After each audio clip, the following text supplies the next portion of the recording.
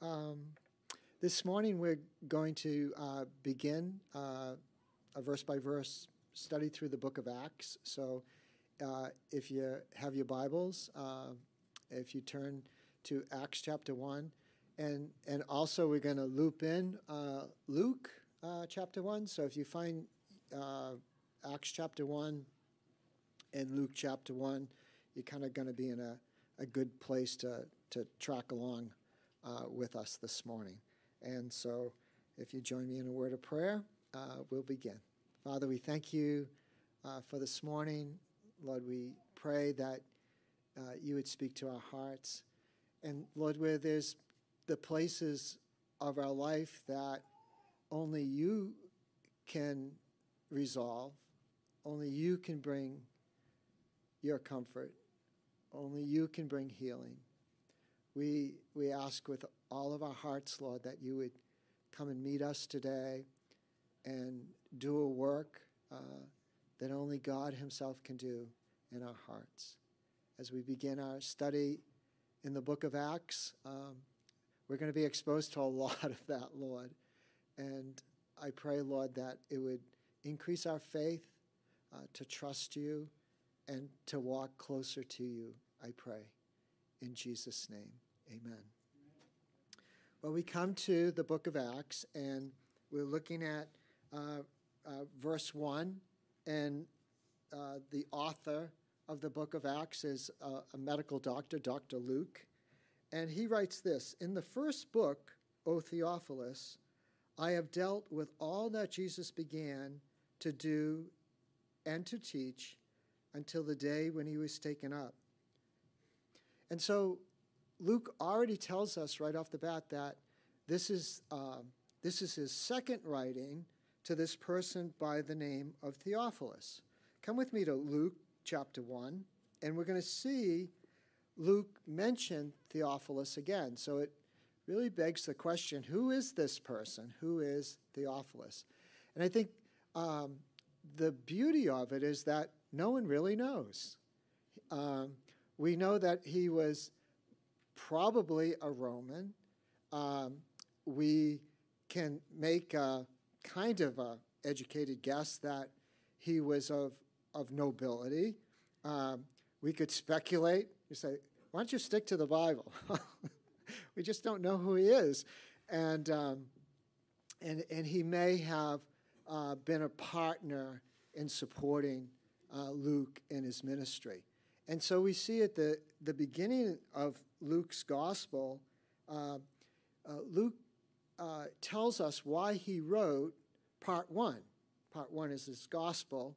It's comprised probably about 33 years, the life of Christ. And Luke tells us why he wrote his gospel and why he wrote really the book of Acts. And it's the same reason that John wrote his gospel. I'm writing these things to you so that you may believe in Jesus Christ. So that as we read the scriptures produce faith and hope and belief in Jesus. Look at Luke chapter 1, verse 1. "Inasmuch as many have undertaken to compile a narrative of the things that have been accomplished among us," and we know who some of those other people are, right? We know that Matthew wrote a gospel, and Mark wrote a gospel, and John's gospel is not written right at this time, but Luke is saying, look, I've had a body of literature, I've had a body of historical records to draw from. Verse 2, "Just as those who from the beginning were eyewitness and ministers of the word had delivered them to us, it seemed good to me also, having followed all things closely for some time past, to write an orderly account for you, most excellent Theophilus, that you may have certainty concerning the things you have been taught." And so what's insightful here for us, and the application for us, is the integrity and the authenticity of God's word, that as we're going through life and as we're dealing with what life offers us, the highs and the lows, we know that the Word of God is reliable and true because it's based upon eyewitness accounts. Now come with me to the end of Luke's gospel, and what we'll see is the final, narrative of the Gospel of Luke, which serves as the starting point for the book of Acts. And so the book of Acts, we could say, is part 2 of Jesus' ministry. We could call it as Jesus' ministry continues through the power of the Holy Spirit. And we'll unpackage that a little bit as we get there. So we could look at 24, pick it up at verse 44. Then Jesus said to them, "These are my words that I spoke to you while I was still with you, that everything written about me in the law of Moses and the prophets and the Psalms must be fulfilled." Then he opened their minds to understand the scriptures. Where else did that happen? 2 guys were walking along the road to Emmaus, and Jesus sneaks up behind them and says, "Hey, fellas, what's going on?" And the guys say, "Haven't you heard about Jesus and all that's happened in Jerusalem?" And what happened at the end of that story is Jesus breaks bread, and their eyes are opened. And then this wonderful phrase that they use, "Didn't our hearts burn within us as they remembered the things that Jesus shared with them?" And so not only is the New Testament accurate, authoritative in the life of a believer, but the Old Testament is all about the promises of the coming Messiah, 351 plus or minus promises, and the Old Testament all find their fulfillment in Jesus Christ. When we come to Acts, finally, you can come back there with me. When we come to Acts, Luke has, 3, 4 primary objectives to his writing. The first one is that he wants us to understand that Jesus is alive. And we know that that was the apostolic witness.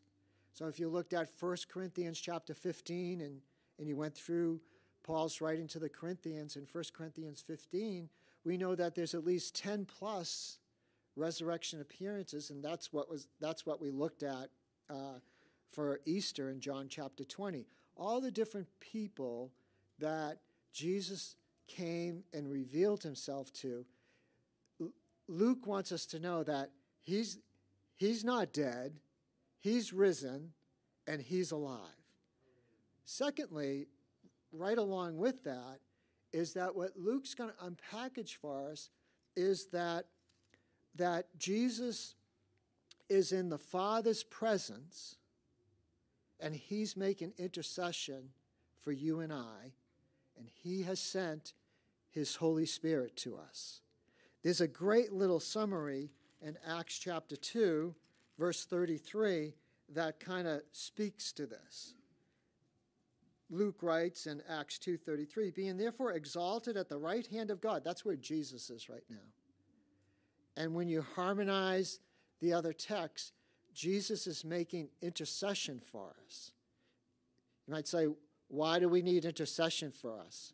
Well, life is kind of, if you haven't noticed, life is kind of challenging and evil, and God's people leak. And so we need more of him. And so Jesus is really praying, Lord, give them more of the Holy Spirit. Lord, fill them again, Lord. Baptize them and fill them again. And we'll unpackage that a little bit more. And having received from the Father the promise of the Holy Spirit, he has poured out this that you yourselves are seeing and hearing. And so Luke wants us to know that Jesus is alive. He wants us to know that he's risen. And he wants us to know that we're not alone. That when we come to faith in Christ, when we repent of our sins, and when we turn to him, he sends the Holy Spirit to indwell us. In other words, the biblical language for that is to baptize us into Christ, into his body, so that we would never walk alone again. Never. No matter what life comes, no matter the challenges that we face, that we have the Holy Spirit. I like to phrase it this way. The Holy Spirit stands in the same proximity to us that Jesus stood with the apostles. And so as Jesus walked with his disciples, hung out with them, talked to them, encouraged them, the Holy Spirit dwells within our hearts to comfort us, to encourage us. Matter of fact, when we look at Acts chapter 8, when we don't even know what to pray for, the Holy Spirit makes intercession for us with moanings and groanings we just can't even comprehend. We're not alone. Luke wants us to know that. So Jesus is alive. He's risen, sits at the Father, sent his Spirit to baptize us into Christ, baptize into his body, to know and to equip us so that we can be speaking, to be a witness to the resurrected Christ. And so those four things, that he's risen, he intercedes for us, he sent us the Spirit to indwell us so that we could be his, what? Witnesses to his resurrection power, his transformational power to those that repent of their sins and turn to him. He makes them a new creation. Come back to the text with me. In the first book, O Theophilus, I have dealt with all that Jesus began to do and teach until the day when he was taken up, after he had given commands through the Holy Spirit to the apostles whom he had chosen. He presented himself alive to them after his suffering by many proofs, appearing to them during the 40 days and speaking about the kingdom of God. Speaking about the kingdom of God, what is that? Well, an understanding, do you remember in Mark, I think it's chapter 1, I know it's chapter 1, verse 45. Jesus was beginning his public ministry, and he said, repent for what has come? The kingdom of God has come. And an understanding, and we're just putting, I don't know if we have a toe in the water or not yet, but we're just stepping in to the book of Acts. I had one person tell me when I told them I was going to teach through the book of Acts, and they go, oh, there's nothing there. It's just a bunch of stories. It's like, oh, my goodness. The theology that Luke presents, it's as deep as Romans. But it's all lived out. It's not theory. It's not theology in the sense of, I learned it in a book. It's that these guys lived out good theology. Their praxis was amazing. And I think that for many of us, we have a lot up here, but maybe we need a little bit more in our hearts. I know I've got so many books, I think I could choke 1,000 mules. But what I need is a bigger heart. And so when we look at what is the kingdom of God, I got a little slide for you that these guys are going to put up. Because understanding the kingdom of God and the fact that we're living between two promises. We're living between the promise of his first coming, which has been what? Fulfilled. So we're living that Jesus has come. He was born of a virgin. He lived a sinless life. He died on the cross. He was buried. On the third day, he rose again, and then he ascended back into heaven to be with his Father. We're living between the fulfillment of that promise, and then there's another promise coming, right? And that promise is the second coming of Christ, right? And the establishment of his millennial kingdom. We live in this muddle here because we have some of the blessings, right? But not all of the blessings. And if we don't understand that Galatians 1:4, that we're living in this present evil age, we're going to get a distorted way of living the Christian life. And we're going to be defeated. Because many of us want to live in the book of Revelation at the end, not the tribulation, at the end where there's no more sickness, no more death, no more tears, no more crying. We think that is where we live today. And it causes Christians problems, and it caused the early disciples problems, because we're going to look at next week, they're going to ask Jesus this question: are you now going to restore the kingdom to Israel? And what they didn't get, they didn't understand, and they'll get it very quickly, by the way. Acts chapter 2 is going to come, and they're going to fully get it. You look at the amazing preaching that's done by Peter and Philip, and it's just, how did they get this? Well, they got it because Jesus taught them for 40 days about the kingdom of God. And so we live between these two poles. So here's the deal. Why do we need the Holy Spirit? Because we're living in a battle. Why do we need Jesus making intercession for us? Because we leak and we're in a battle for him.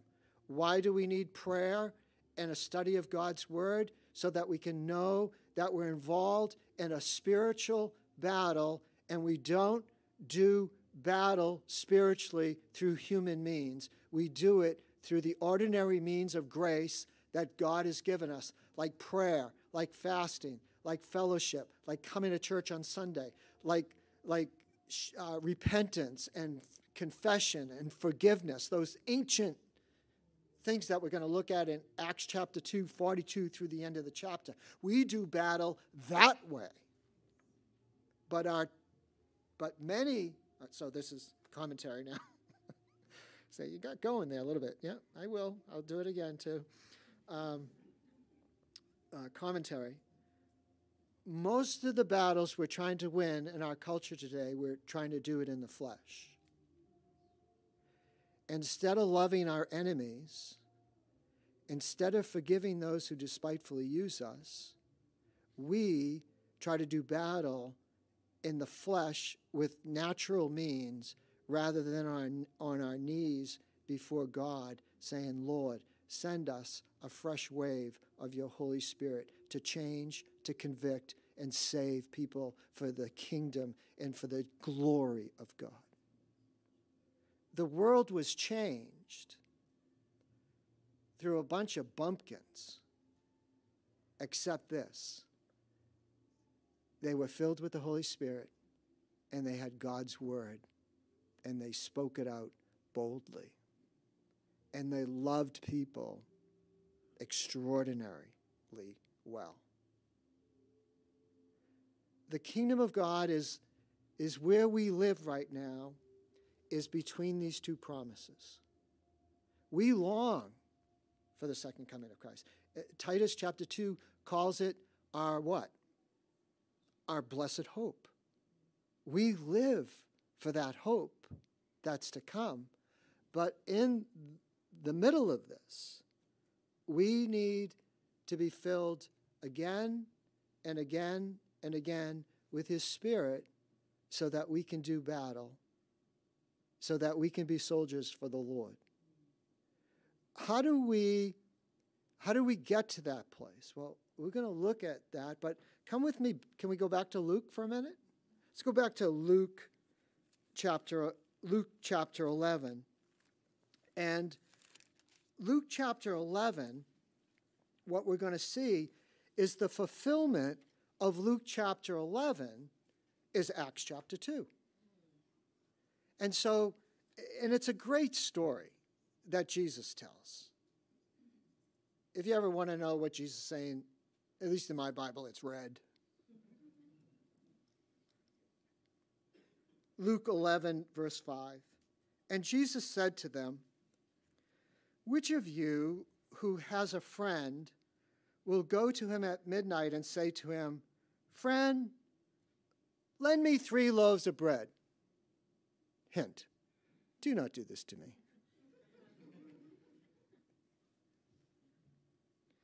Friend, lend me 3 loaves of bread, for a friend of mine has arrived on a journey, and I have nothing to set before him. And he will answer from within, do not bother me. The door is now shut, and my children are with me in bed. I cannot get up and give you anything. I tell you, though he will not get up and give him anything because he is his friend, yet because of his impotence, his just being obstinate, he will rise and give him whatever he needs. And I tell you, here it is, and I tell you, ask, and it will be given to you. Seek, and you will find. Knock, and it will be open to you. For everyone who asks receives, and the one who seeks finds, and the one who knocks it will be opened.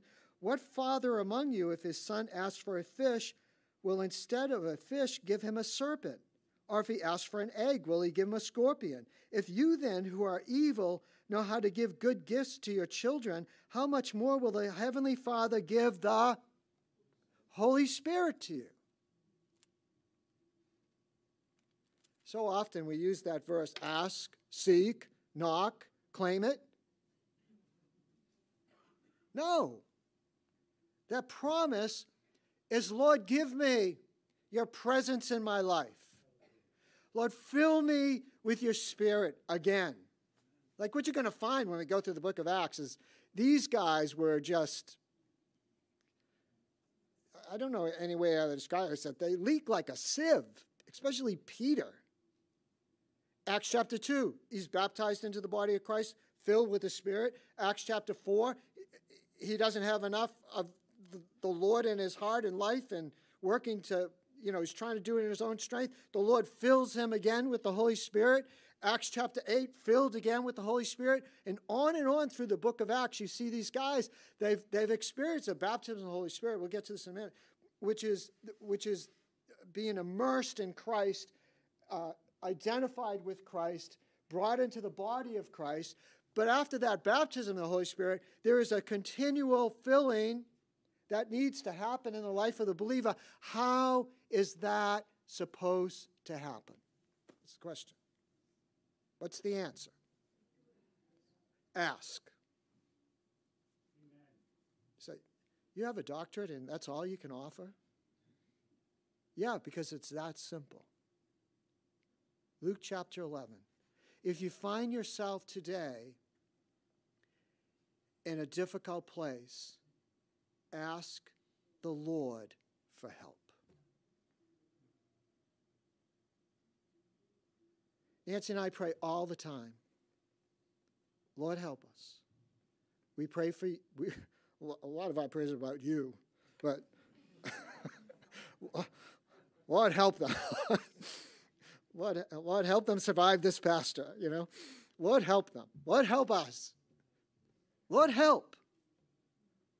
That's a Spirit-filled life. Is when you find yourself in a difficult situation, why not ask? Would a good father give you a scorpion? The answer is no. So ask. The disciples had to learn how did they change the world? By being, God does have a sense of humor. Can mostly a bunch of Galilean fishermen change the world? No. Can a bunch of Galilee fishermen, empowered by the Holy Spirit and walking in boldness in the Word of God, can they change the world? They did. And the challenge for spiritual growth in our own lives, I'll personalize it. The challenge in Conway's life is, will I depend, somebody's going to laugh, will I depend upon my own intelligence? Will I depend on the strength of my muscles? No. But I believe I can change the world if I depend upon Christ. That's my hope. I believe that your life can be changed if you depend on Jesus Christ. I believe our country can be changed as God's people call upon his name, as God's people pray, as God's people repent of their sins and seek God's face. I believe our country can change. Do you believe that? That is Luke's mission. That's his objective, is to let us know what they did so that we can step into it. That's why he wrote this to us. He wrote to us, back to the text, Acts chapter 1. And while staying with them, he ordered them not to depart from Jerusalem, but to wait for the promise of the Father, which he said, "You heard from me. For John baptized with water, but you will be baptized with the Holy Spirit not many days from now." Mark 1:8, the Baptist, I got to say this, who lost his head dancing, the Baptist promised it.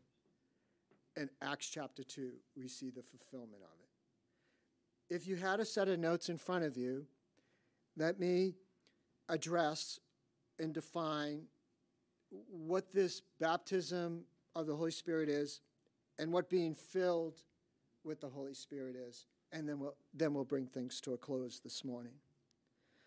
The baptism of the Holy Spirit can be defined or explained as the work done by the Spirit of God, which brings the believer into union with Christ at the moment of salvation. If you were to look at 1 Corinthians 12 through 13, Paul tells us that. So the baptism of the Holy Spirit is what, when we come to Christ as our Lord and Savior, how much Holy Spirit do you get in your life? You get all of them.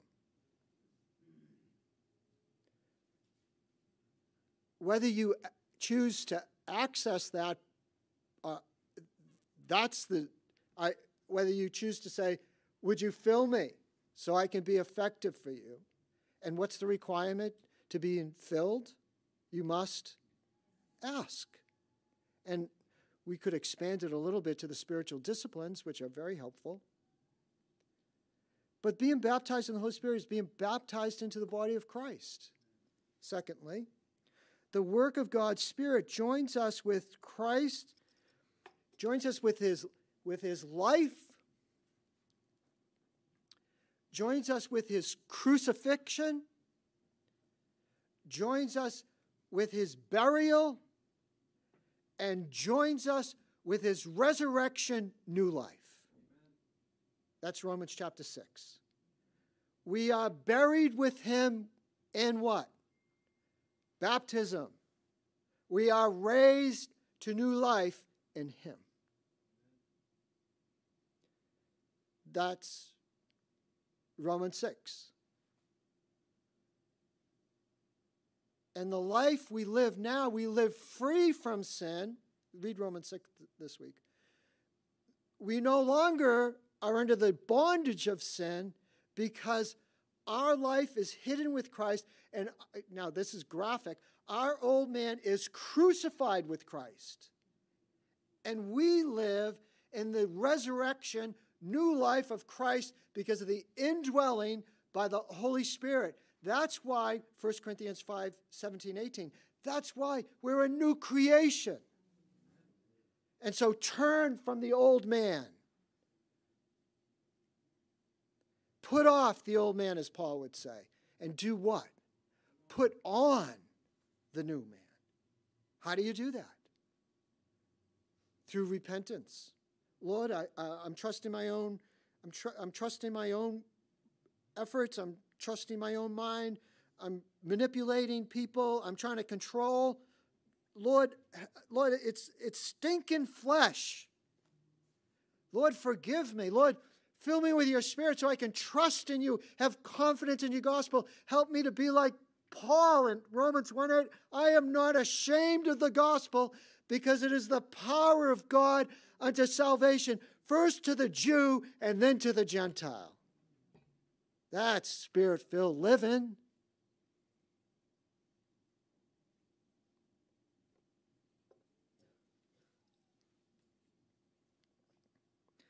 Thirdly, the Bible commands in Ephesians 5:18, the Bible commands this, not to be continually baptized with the Spirit, but to be continually what? Filled with the Holy Spirit. Because when we come to Christ at salvation, we are baptized fully immersed into Christ. But man, do we need the Holy Spirit every day, every moment. And we'll only get that if we'll ask a good God who just loves to do the work of transformation in the hearts of his people. The Holy Spirit gives believers at least a gift. Some of you have many gifts, and the Holy Spirit gives, this is Ephesians 4:11, and the Holy Spirit gives individual people that are his gift to the church to advance his kingdom, not to advance their own ministry.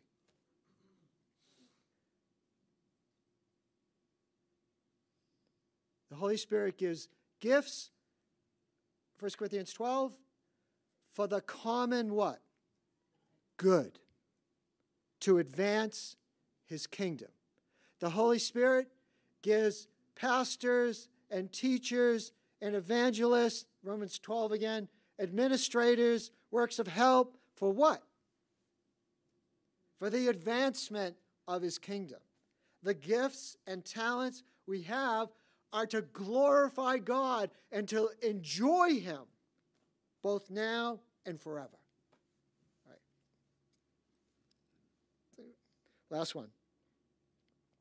The Bible teaches that we give evidence of our union with Christ and the presence of God's Spirit in our life as we walk in the Spirit, making a choice to step into our new identity. Ephesians 4:17 through chapter 5, Paul says to put off and put on and continually be filled with the Holy Spirit. This is what changed the world. Not men that were bright, not men or women that were educated, not men that were brilliant in marketing, not men that had a Twitter account with 10,000 people on it, not men that had a social profile manager to post all their pictures and make them look smelly sweet. They were stinking fishermen who loved Jesus with all their hearts and were filled with the Spirit. That's the book of Acts. Amen?